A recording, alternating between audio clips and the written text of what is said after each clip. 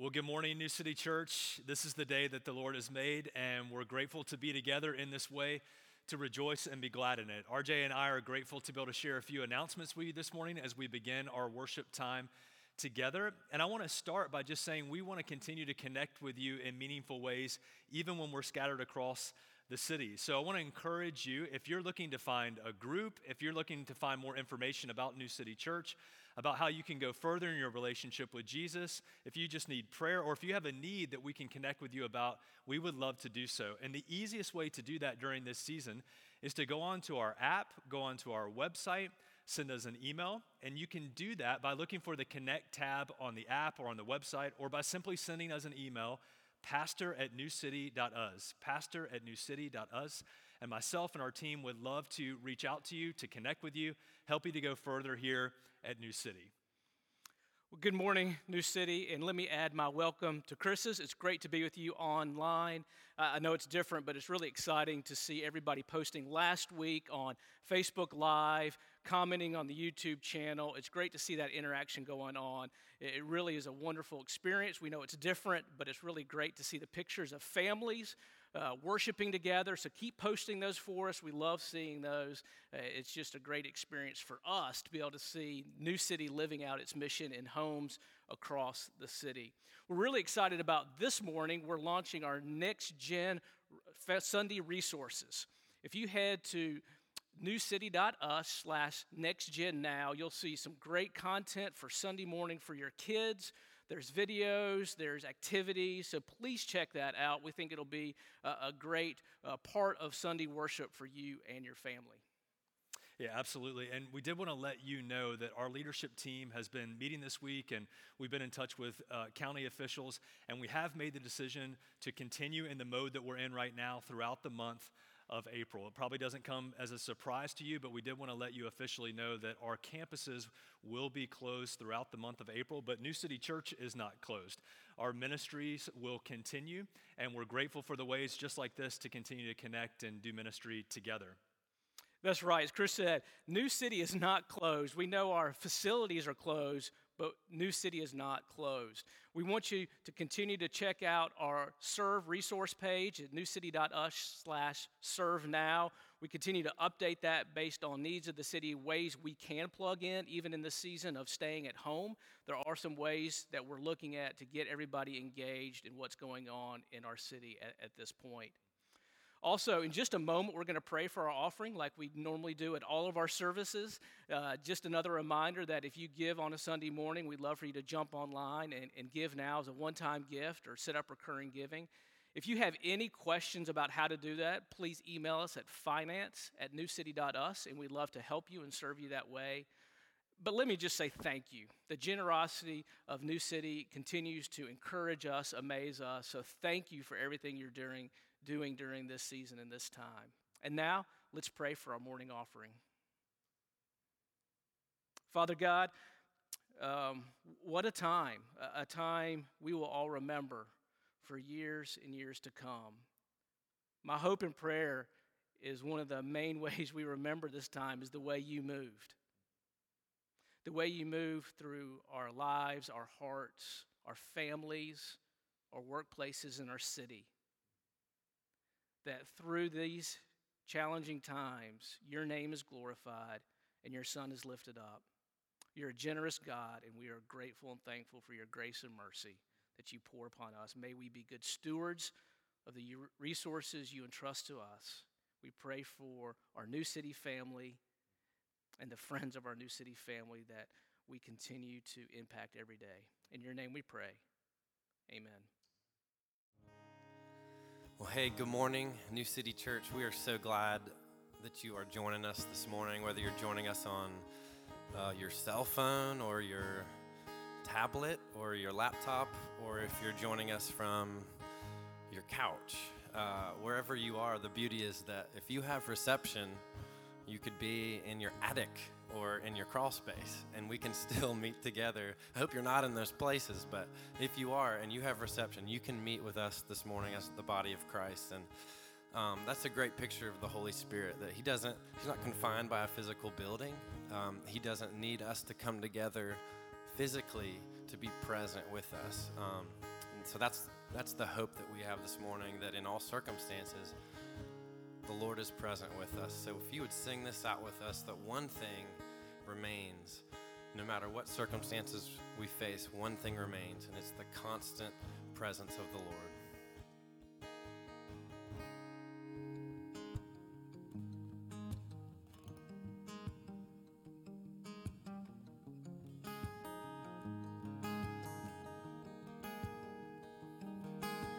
Higher than the mountains that I face, stronger than the power of the grave, constant in the trial and the change. One thing remains. One thing remains. Your love never fails, it never gives up, it never runs out on me. Your love never fails, it never gives up, it never runs out on me. Your love never fails, it never gives up, it never runs out on me. Your love. Sing it out, on and on. And on and on and on and on it goes. It overwhelms and satisfies my soul. And I'll never ever have to be afraid, 'cause this one thing remains. And this one thing remains. 'Cause your love never fails, never gives up, never runs out on me. Your love never fails, never gives up, never runs out on me. Your love never fails, never gives up, never runs out on me. Your love.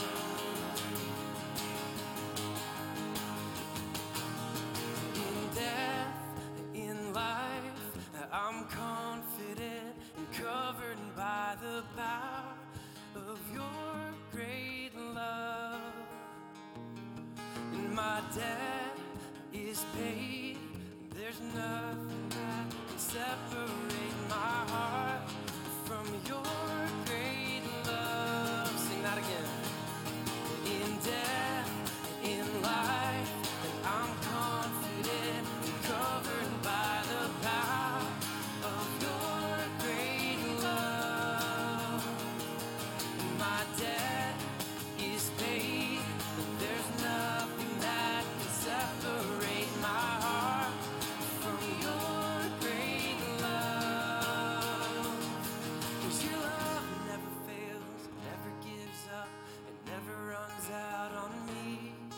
Your love never fails, it never gives up, it never runs out on me. And your love never fails, it never gives up, it never runs out on me. Your love. Your love.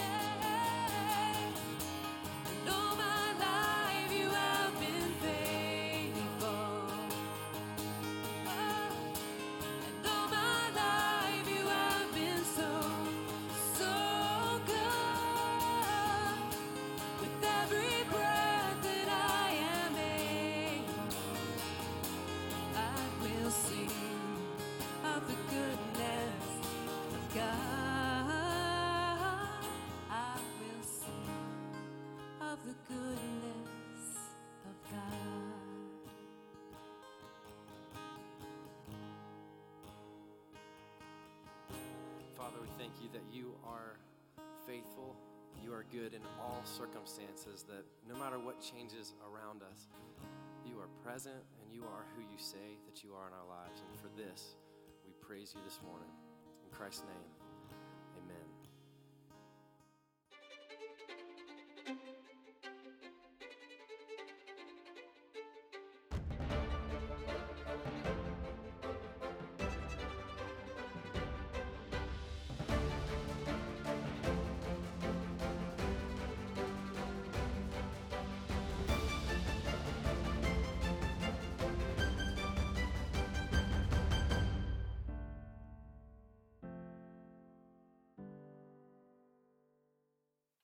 Walking down the street, Jesus saw a blind man from birth. His disciples asked him, "Rabbi, who sinned, this man or his parents, causing him to be born blind?" Jesus said, "You're asking the wrong question. You're looking for someone to blame. There's no such cause and effect here. Look instead to what God can do. We need to be energetically at work for the one who sent me here, working while the sun still shines. When night falls, the workday is over. For as long as I am in the world, there is plenty of light. I am the world's light," Jesus said. He said this, and then he spit into the dust, making a clay paste with his saliva. He rubbed the paste on the blind man's eyes and said, "Go and wash at the pool of Siloam." Siloam means sent. The man went and washed and saw. Soon the town was buzzing. His relatives and those who year after year had seen him as a blind man begging were saying, "Why isn't this the man we knew who sat here and begged?" Others said, "It's him all right," but others objected, "It's not the same man at all. It just looks like him." He said, "It's me, the very one." And they said, "Well then, how did your eyes get opened?" "A man named Jesus made a paste and he rubbed it in my eyes and said, 'Go to Siloam and wash.' And I did what he said. And when I washed, I saw." "So where is he?" they asked. "I don't know," the man said. So they marched him to the Pharisees. This day when Jesus made the paste and healed the blindness was the Sabbath. The Pharisees grilled the man again on how he had come to receive his sight. He said, "He put clay paste on my eyes and I washed and now I see." Some of the Pharisees said, "Obviously, this man can't be from God. He doesn't even keep the Sabbath." Others countered, "How can a bad man do miraculous, God-revealing things like this?" There was a split in their ranks. They came back at the blind man and they said, "You're the expert. He opened your eyes. What do you say about him?" He said, "He's a prophet." The Jews didn't believe it. They didn't believe the man was blind to begin with. So they called the parents of the man who was now bright-eyed with sight. They asked him, "Is this your son, the one who you say was born blind? So how is it that he now sees?" His parents said, "We know he's our son. And we know he was born blind, but we don't know how he came to see. Haven't a clue about who opened his eyes. Why don't you ask him for yourself? He's a grown man. He can speak for himself." His parents were talking like this because they were intimidated by the Jewish leaders who had already decided that anyone who took a stand that this was the Messiah would be kicked out of the meeting place. That's why his parents said, "Ask him, he's a grown man." They called the man back a second time, the man who had been blind, and told him, "Give credit to God. We know this man Jesus is an imposter." The man replied, "I know nothing about the man one way or the other, but I know one thing for sure. I was blind and now I see." They said, "What did he do to you? How did he open your eyes?" The man replied, "I've told you over and over, and you haven't listened. Why do you want to hear it again? Are you so eager to become his disciples yourselves? With that, they all jumped at him. Over and over, they said to him, you might be a disciple of that man, Jesus, but we're disciples of Moses. We know for sure that God spoke to Moses, but we have no idea where this man even comes from. The blind man replied, "This is amazing.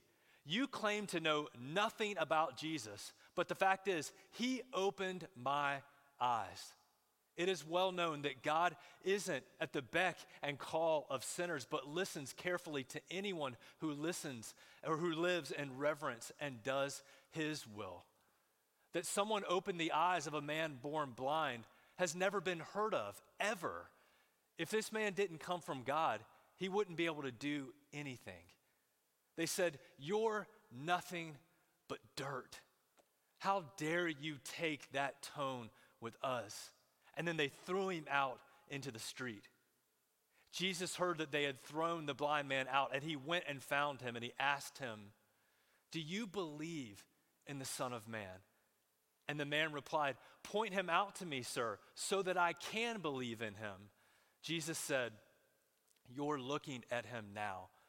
Don't you recognize my voice?" "Master, I believe," the man said, and worshiped. Jesus then said, "I came into the world to bring everything into the clear light of day, making all the distinctions clear, so that those who have never seen will see, and those who have made a great pretense of seeing will be exposed as blind." Some of the Pharisees overheard him and said, "Does this mean that you're calling us blind?" Jesus said, "If you really were blind, you would be blameless. But since you claim to see everything so well, you're accountable for every fault and every failure." This is the fifth sign that Jesus recorded in the Gospel of John. It's known as the healing of the blind man. And we've been in a series walking through the 7 major signs that John recorded in his gospel. And our key passage for the entire series is John chapter 20, verse 31, where John says, "Jesus did many other signs, but these are written so that you might believe that he is the Christ, the Son of God, and that by believing in him, you might have life in his name." These are more than just events that happened in history. These are signs on the road, the path of humanity, for all of us as people to see Jesus for who he really is, the Christ, the Son of God, who's come into the world for each and every one of us. You see, God wants us to believe desperately in something other than ourselves, other people, or our circumstances.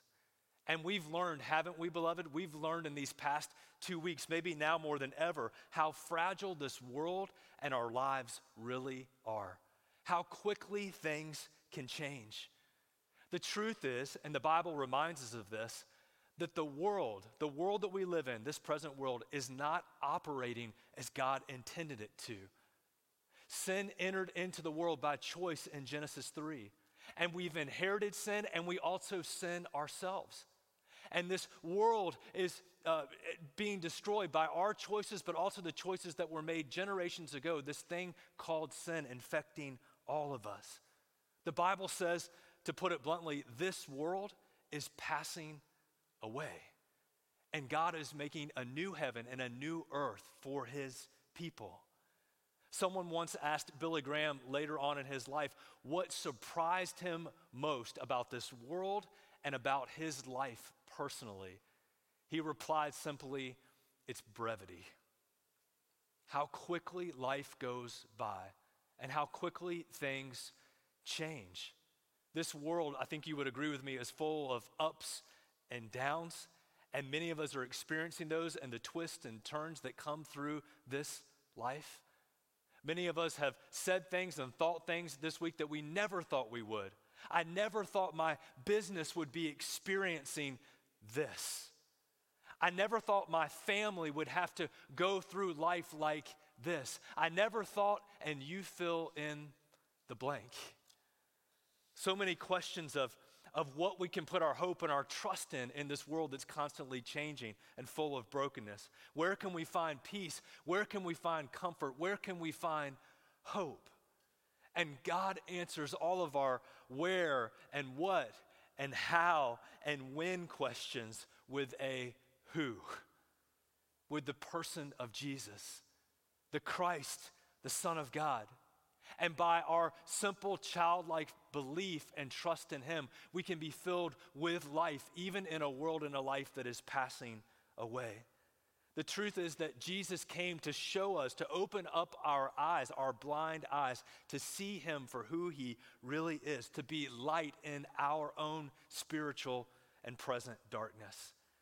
And Jesus didn't come to start a religion, did he? He didn't come to start a religion.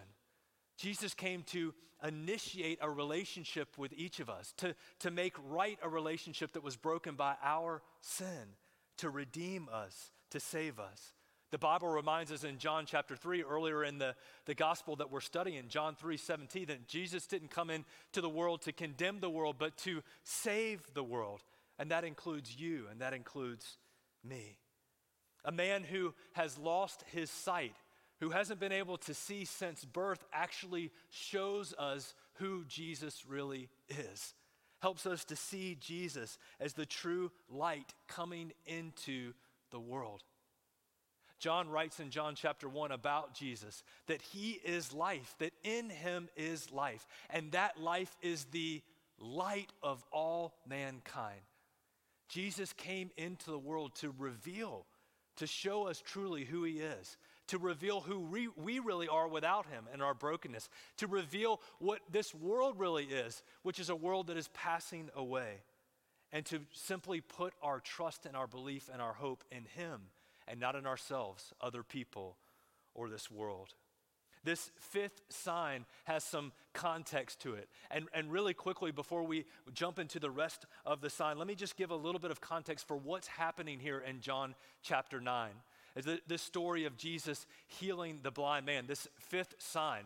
The context of it is the Feast of the Tabernacles. It was one of the many feasts that the Jewish people would celebrate. And so for a period of a week, they would gather together in special ways and remember how God was their light in darkness and guided them from Egypt into the Promised Land. And so every single night on the Feast of the Tabernacles, they would gather at the temple and in Jerusalem and celebrate. And they would emphasize light. And so the temple would be lit up. There were 4 different bowls, giant bowls that contained approximately 120 different fire logs, and they would all be set ablaze. And so you can imagine that in your mind's eye right now, that the temple would be lit up with these 4 giant bowls. And most of Jerusalem would be lit up with different candles and different things that people would light, and they would dance and they would celebrate light in darkness. And it was at the Feast of the Tabernacles, in this context, in the Gospel of John, that Jesus stood up in John chapter 8, verse 12 and said, "I am the light of the world. Whoever believes in me will not walk in darkness." And I know that in this moment in time, in this period of history that we'll remember for the rest of our lives, there's so much darkness. But the truth is this, friends, that in the darkness of this world, in the darkness of our own lives, the light of Jesus shines even more brightly. And so it's in the context of the darkness of night in Jerusalem, the Feast of the Tabernacles, that these giant bowls are lit up, and Jesus says, "I am the light of the world, the true light, and those who believe in me will never, ever walk in darkness." Imagine that. The world is dark. The world is dark. We're reminded of that in this moment. But Jesus has come to bring life and light. And so this sign points just beyond a physical healing. There was certainly a physical healing that took place for this man. But the sign is so much bigger than that. And it's recorded in this gospel so that we can see the spiritual healing that God offers to us by believing in Jesus. The blindness that we all walk in spiritually, and God's ability to heal us from our spiritual blindness and see Jesus for who he really is, the light of the world. Jesus says in verse 39, if you're following along with me in John chapter 9, he says, "For judgment I came into this world, that those who do not see may see, and those who see become blind. What is Jesus saying here? Again, in the context of this fifth sign. He says, those who don't see, those who are spiritually blind, their eyes are going to be open. They know their need. They know their blindness. And I've come to give them sight and light. And those who do see in this world that's passing away, this dark world, and think they have all the answers, they're actually going to be blinded to the truth. One of the interesting things in the context of this passage, John chapter 9, and this fifth sign, is that John records the responses of the people who witnessed the miracle. And in some of the other 7 signs, we see responses of people, and sometimes we don't. But in this fifth sign, there are 4 different responses that John writes out for us to understand all the unique responses of the different groups of people involved in this miracle. And maybe, just maybe, as we walk through these 4 responses of this fifth sign in the Gospel of John, you'll find your own response right now, wherever you might be on the journey of your faith and your belief in Jesus.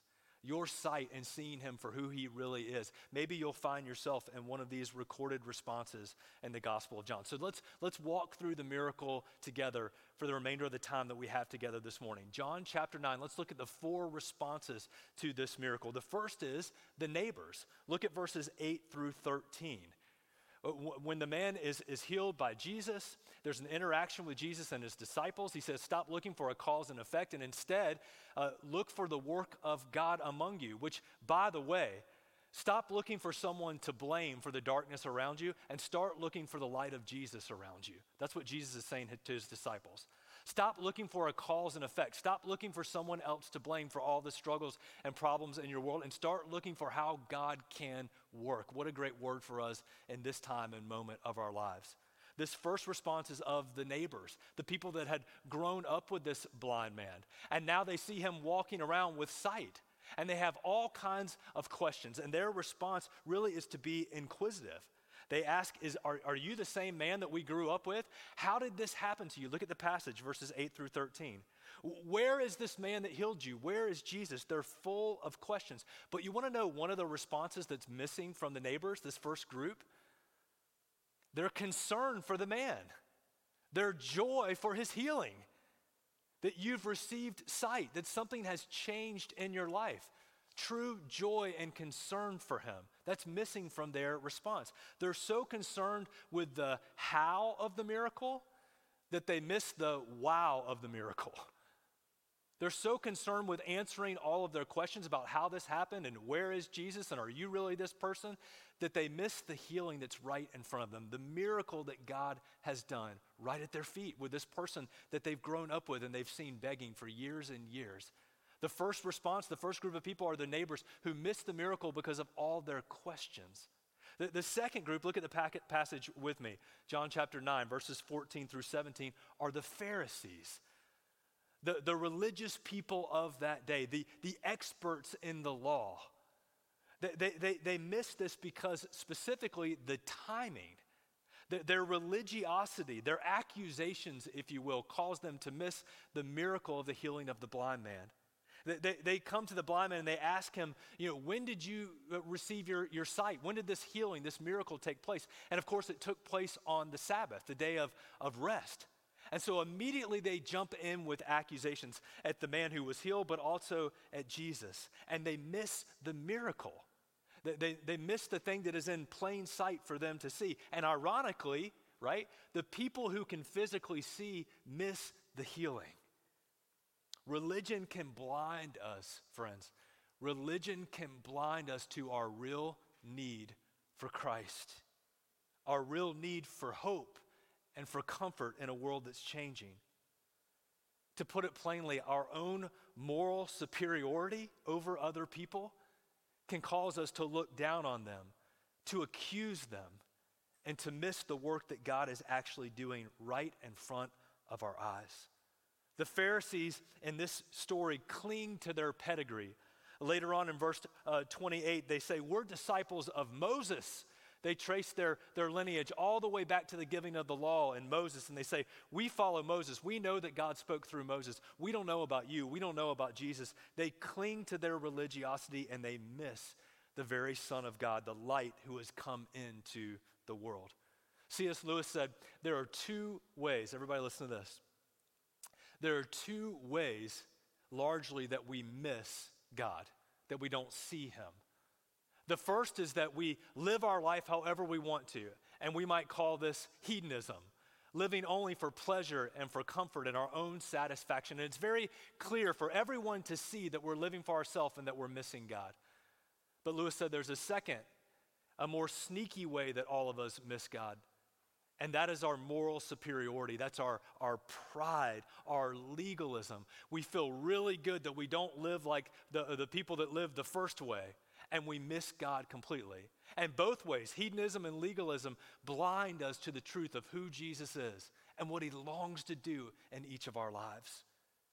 The Jews, the neighbors, the Pharisees here, this group of Jews, they miss Jesus, and they miss the gift of being able to believe in him and have life in his name, as John writes in John 20:31, because they don't see Jesus for who he really is. And instead, they cling to their history, their pedigree, their religiosity, their morality. And the same is true for us. Jesus says at the end of this passage, the people who can see or think they can see in this world of darkness are going to be blinded to the light. And the people who are in darkness, on them a great light has dawned. They'll be able to see the true light of the world. The third group of people, the third response, the first was the neighbors, then the Pharisees. The third group of people, look at the passage with me, John 9, verses 18 through 23. Follow along in your scriptures with me. It's the parents, their response. It's very interesting. After the neighbors respond with their questions, after the Pharisees respond with their accusations and their judgments, they go to the parents, to the source, right? And they ask, was your son really blind? Is this really who he was? Is there really a miracle that's taken place here? And the Pharisees put the parents on the spot because they've already determined, according to the scriptures, that anybody who says that Jesus is the Messiah, the Son of God, the very Christ, the anointed one, is going to be excommunicated from the faith community. They'd be ostracized and kicked out of the sacred assembly and all the community that comes along with that. The honor culture that existed in the first century. They would have to dishonor themselves and their family and step away from everything they knew. That's the position that the Pharisees are putting these poor parents in. And they're basically putting their son in between them and the whole spiritual community. Now, John doesn't indicate here in the passage whether the parents actually believe Jesus and place their faith and trust in Jesus as a result of this sign or not, but they do affirm a couple things, don't they? Look at the passage, verses 18 through 23. They affirm that, yes, this is our son, and they affirm that, yes, he was born blind. So they take those questions off the table. He is our son, and yes, this man was once blind. But how he came to receive sight, what happened, we don't know. And the parents say what? Go and ask him for yourself. He's a grown man.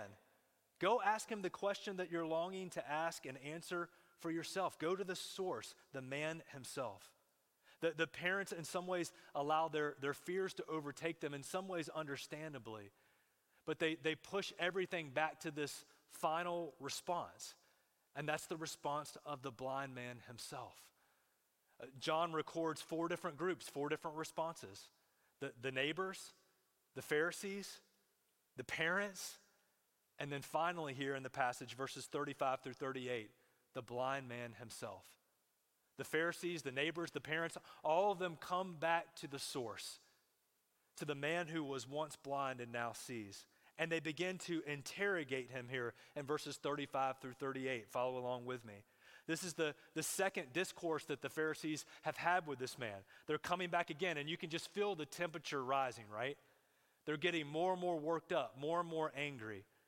They begin to question him more intensely, demanding that he renounce Jesus, and that if he was healed, now they're willing to say maybe a healing did take place, but it wasn't Jesus. So give glory to God, our God. This is the height of religiosity, that they actually missed Jesus in the miracle, and they're asking the man to give glory to God, and it was their religion that caused them to miss it all. And I love the man's response. Again, 4 responses recorded. Listen to how the blind man who's now been given sight by Jesus, listen to how he simply responds in John chapter 9, verse 25. Follow along with me. This is the key verse of the entire sign. The man answers the questions from the Pharisees, the neighbors, even his parents. Whether he is a sinner, speaking about Jesus, whether he is a sinner, I do not know. One thing I do know, that though I was blind, now I see. In other words, I don't know who this man is. At this point in the story, the blind man that's been healed doesn't know who Jesus is. But he says, here's one thing I do know.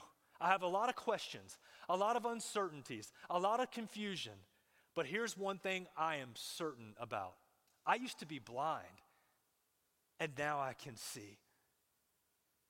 So many of us have questions. We have confusion. We have uncertainties. Now more than ever, we have uncertainties.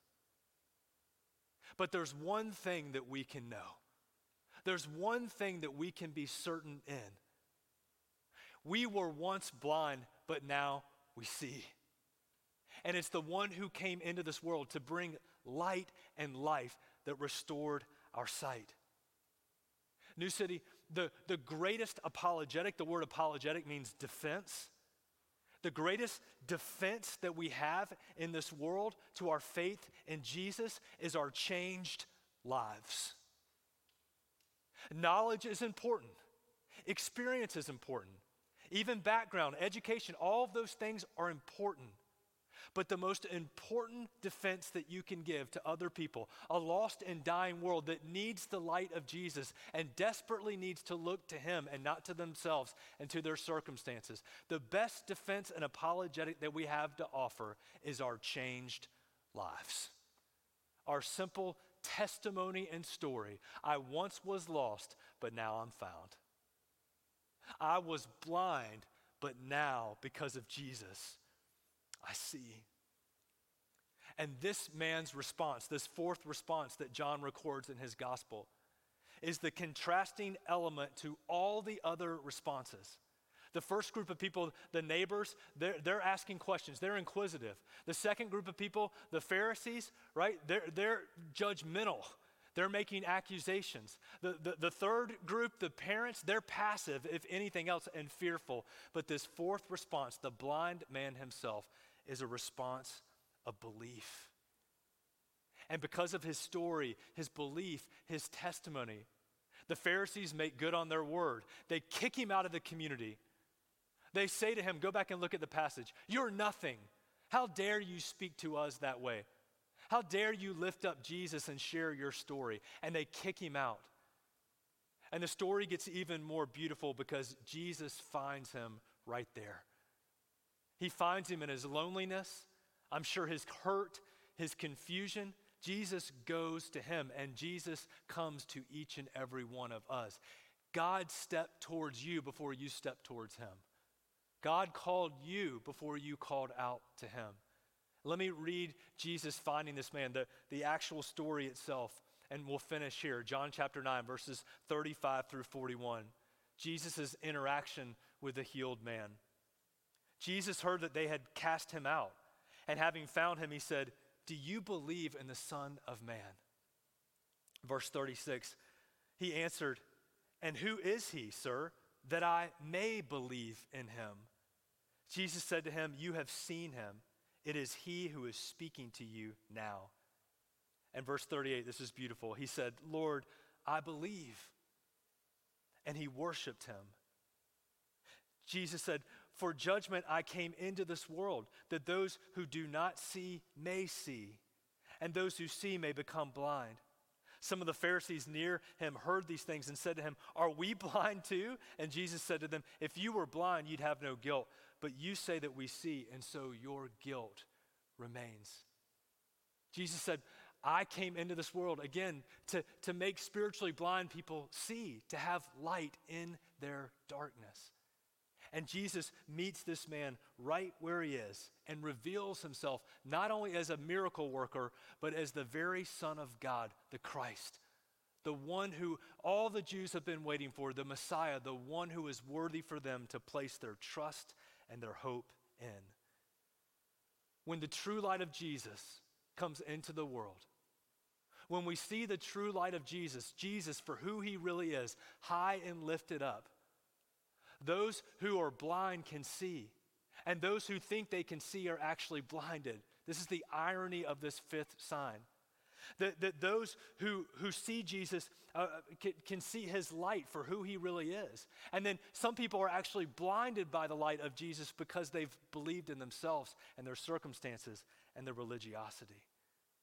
But the bottom line today really comes right straight from the passage. These amazing words that the blind man who now has sight records in John chapter 9, verse 25.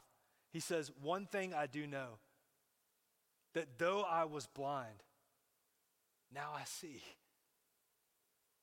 Here's the one thing I know. All the questions, how it happened, when it happened, where it happened. Here's the one thing that I know in this world that is so difficult to know and have certainty. The one thing I have certainty about is I was blind and now I see. And it's Jesus that did it. These things, these signs are written so that all of us might believe that Jesus is the Christ, the Son of God, and that by believing, we might have life in his name. To him alone be the glory and the honor today. Would you pray with me? Jesus, you are the light, the true light that shines in our world and our individual worlds of darkness. Help us to see you today, even in this moment, right now, right where we are. Help us to see you, Jesus, for who you really are, the life and the light of all the world. Help us to believe you and trust you now more than ever. Give us the wisdom to know what you're speaking to each of us today from your word. And would you now give us the faith to go out, to step out, to live our lives by faith and not by sight. We pray this in your mighty name, Jesus. Amen. Well, thank you so much for joining us for worship today, New City family. I want to encourage you to just hang on for an extra minute at the end of the broadcast for some announcements that will scroll on your screen. And if there's something that we can pray for you about in response to today's message, if you'd like to talk about how to start a relationship with Jesus, if you'd like to talk about your own spiritual journey and how we can help you in that, if you'd like to talk about how to get further connected, or if there's something we can pray for you about, we would love to do so. Would you simply email me and our team, pastor@newcity.us, pastor@newcity.us. We would love to pray with you. We'd love to follow up with you on anything from today's message or something that's going on that we can pray for. Would you extend your hands as we close our worship service today? And thank you so much for joining us. Receive this blessing today, New City family. Now may the Lord bless you and keep you. May the Lord make his face to shine upon you. May the Lord be gracious unto you and turn his face towards you. And may the Lord today and always fill you with his peace and his hope and his light. In the mighty name of Jesus, amen. We love you, New City.